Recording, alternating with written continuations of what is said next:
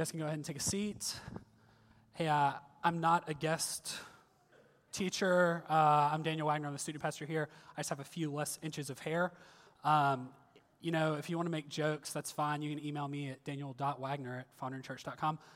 The top jokes as of so far are Ricky Cox. He said, "How much money did you get?" And I said, "Like a fool." "For what?" And he said, "For selling your hair." And then Josh McAlpin gave me the great, this really helped you. You look older. You went from 12 to 18. So that's nice, too. And from the peanut gallery over here, I got a few "you're cutes." I don't really know what to do with that, but that's what I got. Here's really what I'm here for today. I'm excited about this because this has been such a great series, Fear in an Age of Anxiety. That's just the truth, right? As we've journeyed through this for the past few weeks, we really know that as we live life in 2018, this is just a non-negotiable, right? That we're going to have things that cause us to be afraid. We're going to have things that make us anxious. We've looked at some great stories in Scripture, some great truths in Scripture about fear and anxiety. We looked at the disciples on a boat and thinking that Jesus was asleep and out of control. We've looked at the negativity that comes from questioning yourself, who you are, from listening to the perceptions of other people, from giving into crippling anxiety, depression, contemplating suicide. We've been all over the place in regards to this idea of fear in an age of anxiety. But today, I'm here just to give you a couple of practical helps with how to navigate this tension that we feel in the way that we live our life in an age of fear and anxiety. I really think it's because we feel like we're stuck in the middle. Have you ever really been stuck in the middle of something? The first thing that comes to my mind, because I'm like 5% nerd, is the Star Wars scene where like they're in the trash compactor. They've like fallen down, they're trying to get out, and it's like coming in on both sides, right? Like they feel like they're going to get squished, they have to get out. I think I saw that captured by a weed eater or something like that, a commercial for a weed eater. It was supposed to like load quickly and then save somebody's life. I don't really know about that, but a real example for me the other day, just being stuck in the middle that everyone's been in, is when you're backing out of a parking spot in a parking lot. You know, somebody behind you wants the spot you're in, so they come like way too close to where you are. And you start to back out, and then they awkwardly do that thing where they like inch backwards and you inch backwards with them, you know? So you're backing out, they're backing out, and then they have to convince someone else to back out. So they're backing out, you're just stuck in the middle, and then you try to turn. Well, the other day, like the worst thing that could have happened, and somebody in front of me, like 2 or 3 spots farther down the line, was backing out. So we were almost in unison, like it was like Olympic synchronized swimming. Like we like started and stopped and started and stopped and started and stopped. And we did this beautiful thing that all people do where, like, especially in the South, you connect to each other on like this raw telepathic level, and you do the exact same thing at the exact same time because you're both too nice because we live in the South.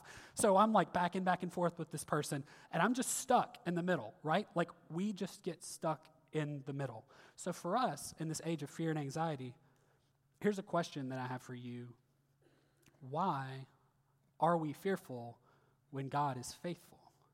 This is a question I've been asking myself recently, to leave it vague for dramatic purposes. I've had some things in my life recently, some circumstances have changed where I've really had to ask myself that question, right? Like I know that God is going to be good to me, not because of any merit I have in myself, but because of who Jesus is, the promises God has made to us as his people who trust and believe in him. I know God's going to be good to me in the long run, but here in the short term, I'm just filled with this tension, right? I'm fearful, even though I know that God is going to be faithful. That's the situation for this passage we're about to turn to. Isaiah 35, if you want to go there in a Bible in front of you, it's going to be up on the screen here in a second. But just to give you some context, I won't bore you, but it's important to know what Scripture meant then so that we can know what it means now. In this context, Assyria was the power of the day. Isaiah prophesied to the people in Israel and the southern kingdom, Judah. And at that time, Assyria was just laying waste nations all around them. And it seemed that Israel was already being captured at this time, and Judah was sure to be next.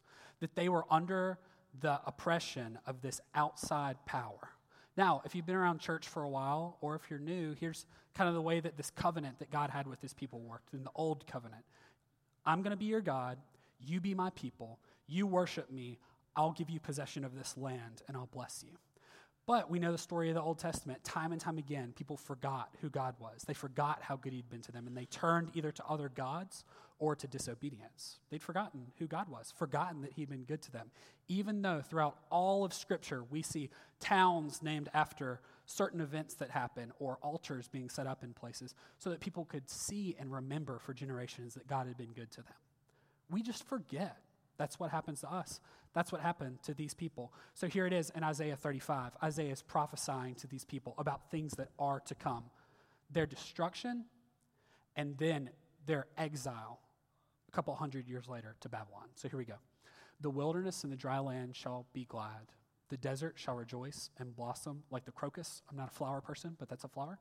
It shall blossom abundantly and rejoice with joy and singing. The glory of Lebanon shall be given to it, the majesty of Carmel and Sharon. They shall see the glory of the Lord. The majesty of our God. Strengthen the weak hands, make firm the feeble knees. Say to those who have an anxious heart, be strong, fear not. Behold, your God will come with vengeance, with the recompense of God. He will come and save you. Then the eyes of the blind shall be opened, the ears of the deaf unstopped. Then shall the lame man leap like a deer, the tongue of the mute sing for joy. For waters break forth in the wilderness, and streams in the desert. The burning sand shall become a pool, and the thirsty ground springs of water. In the haunt of jackals, where they lie down, the grass shall become reeds and rushes. Will you go back two more to the do not fear? There we go. So in a series, Fear and the Age of Anxiety, here we go. Strengthen the weak hands, make firm the feeble knees. Say to those who have an anxious heart, be strong, fear not. Behold, your God will come with vengeance, with the recompense of God. He will come and save you. This is a declaration to a people who did not hear it. They didn't want to hear it. Isaiah had been prophesying his whole ministry to people who never turned, who never repented, who looked back in history, saw that God had done some things, but questioned whether or not he would really be good to them in this present time. We see that God coming into the world, changing things, right? This scripture talks about how he gives water to dry places and how he brings healing. Those things for us are a source of joy, right? Real joy in the Lord, that we see he's moving in difficult circumstances, that he's taking fear and putting it away because he's a God who cares about us and wants to do a work in his people. Those things should cause us to rejoice, which should then cause us to strengthen ourselves and trust that God is coming to save us, which would tell us we don't need to be fearful, we don't need to be anxious. But we've sat here over these weeks. If you haven't, I'd encourage you to go back. You can listen online, founderchurch.com/sermons. You can click, listen through this whole series. It's been great, and I would really encourage you to do that if you've missed a couple of weeks, because I think it's worth it in the day that we live in, to be encouraged in this. We're just going to have fear and anxiety. We just are. But it's the heart of God that in the middle of those things, that we would be faithful and that we would live a life that looks like living for him in the good times, and living for him in the bad times, living for him in the times of comfort, and living for him in the times of fear, anxiety, and displeasure. So here's what I think happens to all of us, because no one in here can say, hey, look, when things in life come to me, you know, whether it's relational tension, whether it's a diagnosis I don't like medically, whether someone gets, you know, looked over for some kind of career advancement, family instability, whatever it is, there are things in your life that you just don't like, and those cause you to be fearful, to be anxious. But for all of us, I think that there are probably two reasons that we can fall into why we fear the outcome of things, which cause us to be fearful and anxious. Two things. One is that we doubt that God will be good. It's not that we doubt that God is good in a way where it's like good versus evil, right? We know that God is good, that he's not going to be bad to us, but we forget that God is going to be good in the situation that we're in. We just forget, right? Like, I don't know what it is, but we just go blank whenever we're in the middle of difficult times. There's a psychological concept that I really love that I think speaks to this. It's that of negativity bias, that all of us as people, we're so affected by the bad things that happen in our life that it gives us an outlook on life where we think that everything is going to be negative rather than positive, a negativity bias. There was a study that happened at Florida State a couple of years ago. Don't know how much you trust their academics, but it looked like a good report to me. They did this study where they talked about how deeply people were impacted by positive things versus negative things, which then changed the way that they would look out to future events. So the idea was that they would set these people up and they would talk about circumstances and they'd hook them up to electric things in their brain and all that stuff I don't understand. But here's the basic of it. They found that people were more affected in a deep, lasting way by negative events than by positive events. So the situations they tested, losing friends or having friends betray you, losing money, or receiving a criticism had deeper impact than the contrary of having a friend, be good to you or getting a new friend, gaining money, or having a positive word spoken to you. The reason they came up with that is that our brains separate the way that we receive positive and negative information into different hemispheres. I'm almost done being a total nerd, but here's the thing. Because our brain has to do more work to process the negative, we think that the negative is going to be the future outcome. If you think about it like this, if you lose $1,000, it's probably going to have a bigger impact on you than if you gain $1,000. Most of you probably get that. Some of you are looking at me like, I don't know when the last time I got $1,000 was. I'd be pretty excited. Some of you didn't blink an eye one way or another. If that's you, you can make your checks payable to Fondren Church, Fondren. But for all of us, we know that the bad really does in our minds seem to outweigh the good. So even though we can look back in our life and in the life of others, the scripture, and see that God has been good and he's going to be good, we just don't. We forget and we doubt him. Not that he is good, but that he's going to be good to us. And then the second is like it, that we lack a true faith. Now, this isn't to say that you lack faith in Jesus. That is not my accusation. It's that we lack a faith that accounts for negative things to happen in our lives. C.S. Lewis, great thinker, great theologian, he wrote a book following the death of his wife called A Grief Observed. It's a great book. I'd recommend it to you if you haven't read it. It's a very sad book, so prep yourself for that. But if you're just killing books right now and you need something else to read, A Grief Observed, great read. He said this about the death of his wife and the emotions that followed it. God has not been trying an experiment out on my faith or love in order to find out their quality. He knew it already. It was I who did. In this trial, he makes us occupy the dock, the witness box, and the bench all at once. He always knew that my temple was a house of cards. His only way of making me realize that fact was to knock it down. We are guaranteed tragedy in our life. We're guaranteed for everything not to be up and to the right all the time. It's the life we live as a Christian. We have an enemy who wants to steal and kill and destroy. So we're going to have difficult things happen in our life. I've heard it put, and I think it's true, that people are either coming out of a tragedy, currently in a tragedy, or on the way into a tragedy. Life is just like that when we're connected to people and we have aspirations and dreams and things that God's put in our heart. It's just kind of the way it goes. We're guaranteed disappointment. And this doesn't say not to be disappointed. That's not what I'm arguing here for. But there's a time and a place for that. And our faith sometimes doesn't build in a place for us to be let down, a place for us to be hurt, a place for us to be disappointed. Like God promises to us, sometimes we just don't have a place for it.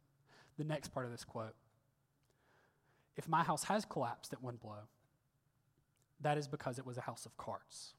The faith which took these things into account was not faith, but imagination. Not faith, but imagination. What is faith?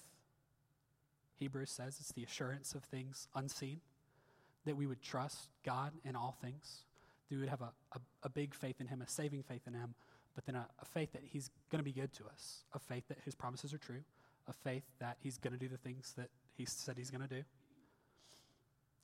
But for us, right, we don't always think about the negative things in our life, right? We don't think that we can be let down. We don't think that God is going to put us through something that we wouldn't desire, right? So we turn our back on him. It's like we pull away when things don't go well. And I think it's because we haven't built up a great faith that leaves room for hurt in our life. Not faith, but imagination. So I'm going to tell you two things now, two pieces of advice I think I'd give you for what to do in the middle of fearful times, because we're guaranteed fearful times. We're guaranteed things that are going to make us scared of what the future holds. I would say, one, look to God. These two things, they're not going to be things that you've never heard before. I hope they're encouragements and things that you do know. But when we're in the middle of fearful times, we need to look to God. So often, whenever things turn upside down in our life, whenever things get bad, what do? We shake our fist at God. We wonder why he could allow something like this to happen to us, as if there's not something on the other side of it. We ask him to go away, to get lost, that we can handle this on our own. Right? We turn our back on God whenever things get bad. So when we're in the middle of fearful times, that's not the heart of God. It's that we would run to him, that he would be our shelter and our refuge. Here's Psalm 32, great scripture. Therefore, let everyone who is godly offer a prayer to you at a time when you may be found. Surely, in the rush of great waters, they shall not reach him. You are a hiding place for me. You preserve me from trouble. You surround me with shouts of deliverance. I will instruct you and teach you in the way that you should go. I will counsel you with my eye upon you. When times get hard, we run away from God, but that's not the heart of God. Here he is, calling us to go to him.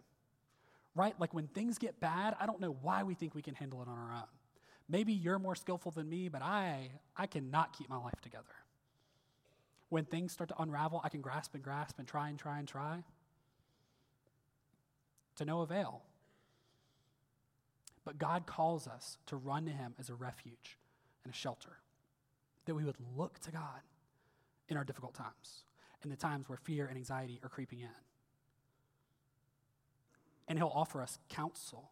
Have any of you guys gotten bad advice before? I mean, we've all gotten bad advice, right? Can I tell you what? God gives some really great advice. Right? If he is truth and his words are true, if his word is beneficial, then we should turn to him because he's going to show us what to do. He's not going to leave us or forsake us. He's got things that are working for our good, so we need to seek him in those things because he's going to be faithful to lead us through it. That we would look to God. In this passage, for these people in Isaiah, the Israelites, they're looking around. They see people who are coming to get them. They see a promise that they think God's given them being taken away from them. Their world is upside down. God speaks to them in a way that is active. He is an active God. He's not passive in your trial. He's not passive in your fear. He's not passive in your anxiety. God is doing work in your life, whether you see it or not. And if you don't, I'd ask you to slow down, look around, find the counsel of some good friends, and ask them to show you what God's doing.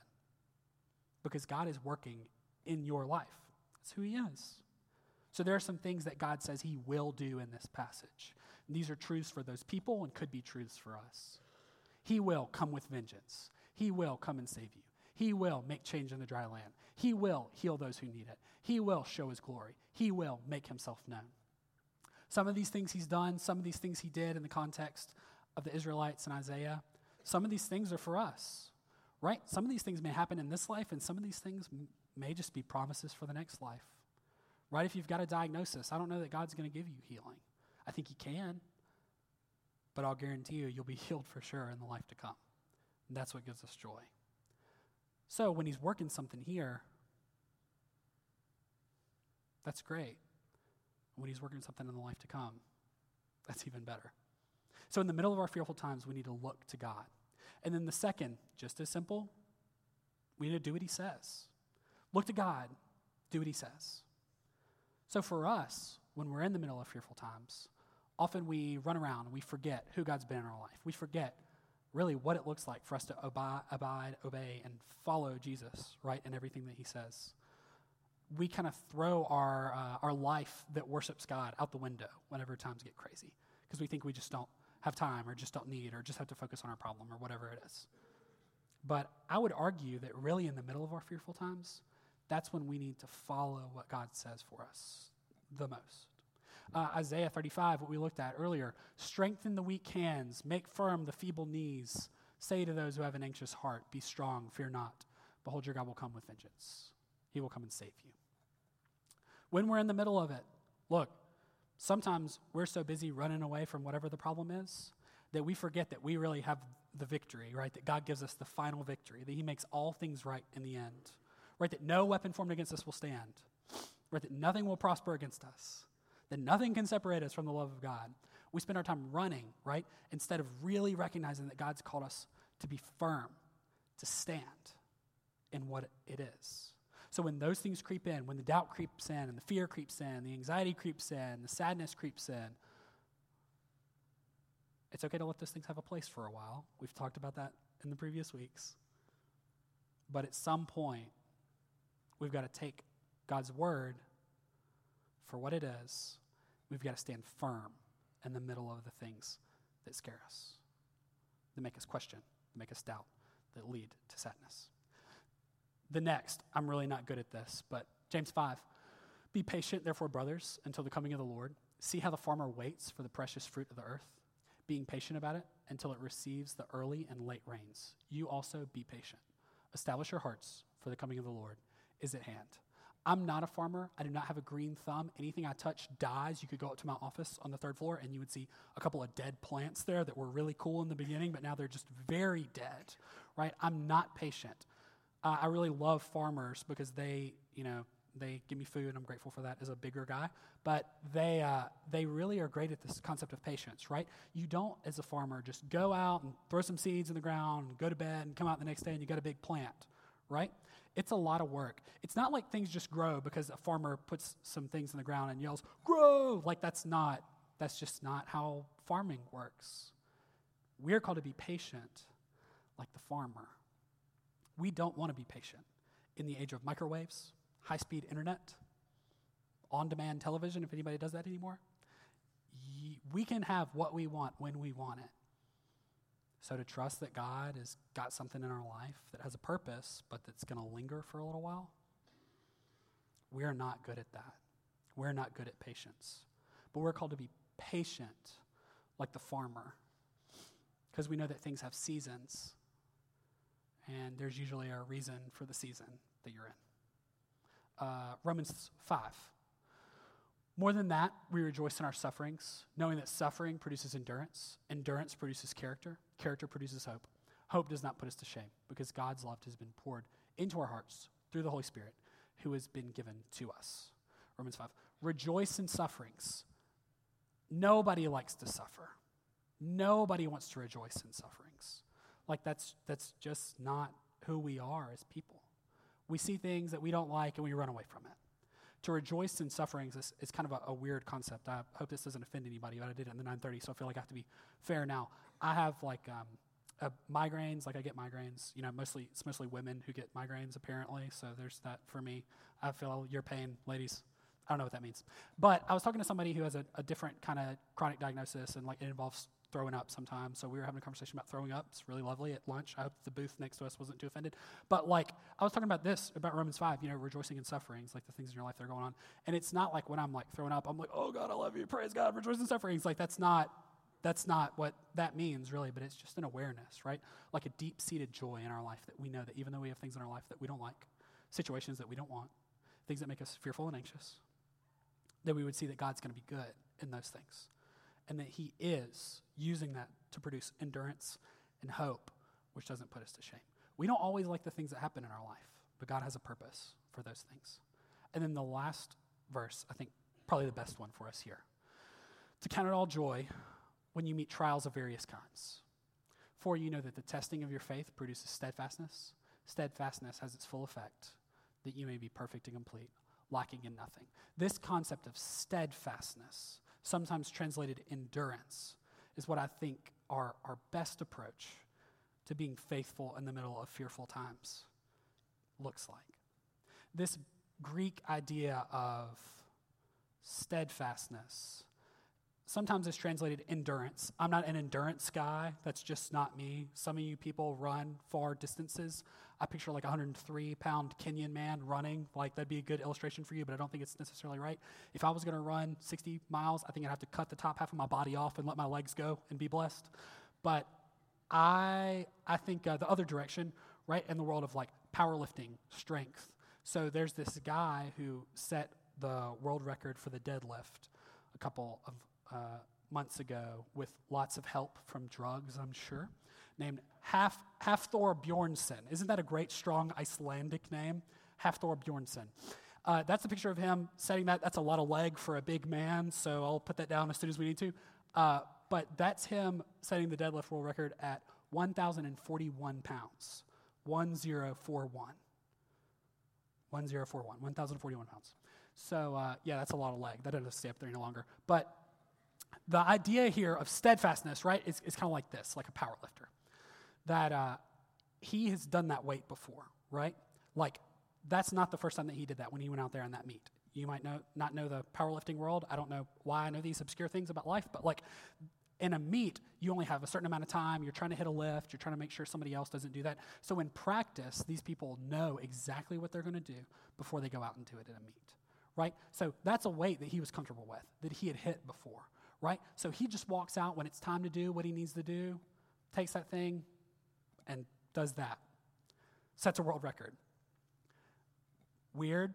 Why am I telling you this? The idea of steadfastness is being able to be constant under a weight or under a load, right? It's this idea that regardless of what's happening, that we would be the same in ideal and not ideal circumstances. Steadfast. And that's what James is telling us there. The Lord is telling us, look, there are going to be things, trials, that you're not going to like. But be steadfast. Be the same person in ideal and unideal circumstances. So for us, like, we've got to think about that. Am I really the same person in ideal and unideal circumstances? Have I really conditioned myself to be steadfast? Am I looking to Jesus in all things? Am I daily thanking him for the good and bad things in my life? Am I really anchored in him? Because I'm telling you, there are going to be things in your life. Some of you might be sitting right there right now, and your life is great. It's all up and to the right. But this is just an assurance of the world. I don't wish this for you. I don't pray this for you. We pray against suffering for our people, believe it or not. Like, we want to be for you at Fondren Church. We believe God has good things for you. But there are going to be things in life that aren't good. Things in life that will test you. And it's my prayer that we would be steadfast, that we would be the same in fear and anxiety as we are in ideal circumstances. Because the work we do, the things that we are, the rhythms that we build into our life in good times, those are the things that make the bad times more doable. Because God's already sown those things in our life. This is really my hope for us, that we would realize that maybe all is not well in terms of fear and anxiety, but that all is well regardless of our fear and anxiety. This here, that not all is well in terms of our fear and anxiety, but all is well regardless of our fear and anxiety. We are guaranteed fear and anxiety in 2018. We are guaranteed fear and anxiety as Christians. But to let those things consume us, especially in the middle, when God's still doing a work, that's not what he has for us. He doesn't want us to be fearful. He doesn't want us to be crippled by anxiety. He wants us to enjoy him in his fullness, trusting that he's going to be good. Why are we fearful when he's faithful? And I think for the people in Isaiah, they look to a promise that we already have. They were in the middle of something. They had a threat coming their way. They needed assurance that things were going to be all right. For us, we already have that assurance. Isaiah 35, this is a messianic passage. Isaiah is prophesying about the Jesus that we have and things to come still in the future for us when Jesus comes back, makes all things right. And a highway shall be there. It shall be called the way of holiness. The unclean shall not pass over it. It shall belong to those who walk on the way. Even if they are fools, they shall not go astray. No lion shall be there, nor shall any ravenous beast come upon it. They shall not be found there. But the redeemed shall walk there, and the ransomed of the Lord shall return, and come to Zion with singing. Everlasting joy shall be upon their heads. They shall obtain gladness and joy, and sorrow and sighing shall flee away. The people in Isaiah wanted that. They treasured that as a future to come. But I'm telling you, we're living in this. Jesus has come. And he lives with us. And he calls us to follow him. We have obtained gladness and joy. and the sorrow and sighing, they can flee away. But in life, we got things that make us fearful. We got things that make us anxious. So if you don't know Jesus and you need help in those things, I tell you to turn to Jesus. Because he's the one who heals those things. He's the one who sets us free. He's the one who gives us what we're looking for. But for us who do, for those of us who know Jesus, we've got to trust that this is true for us today. That in him we find gladness and joy, even though things still aren't perfect. We're still stuck in the middle. We're still stuck in the middle of this fear and anxiety and the promise of what God is doing in our life. The things that he set us free from. The things that he said are true about us. These circumstances, our fear is chasing us. But we've got to look to Jesus. Here in this life and in the life to come. That's our hope. That's our joy. That's what overcomes these things that come against us. That the promises of God are true. That everything he's doing is good, whether we see it or not. And it's my prayer that we would be people who would trust that he's going to be faithful, that would take our fear away.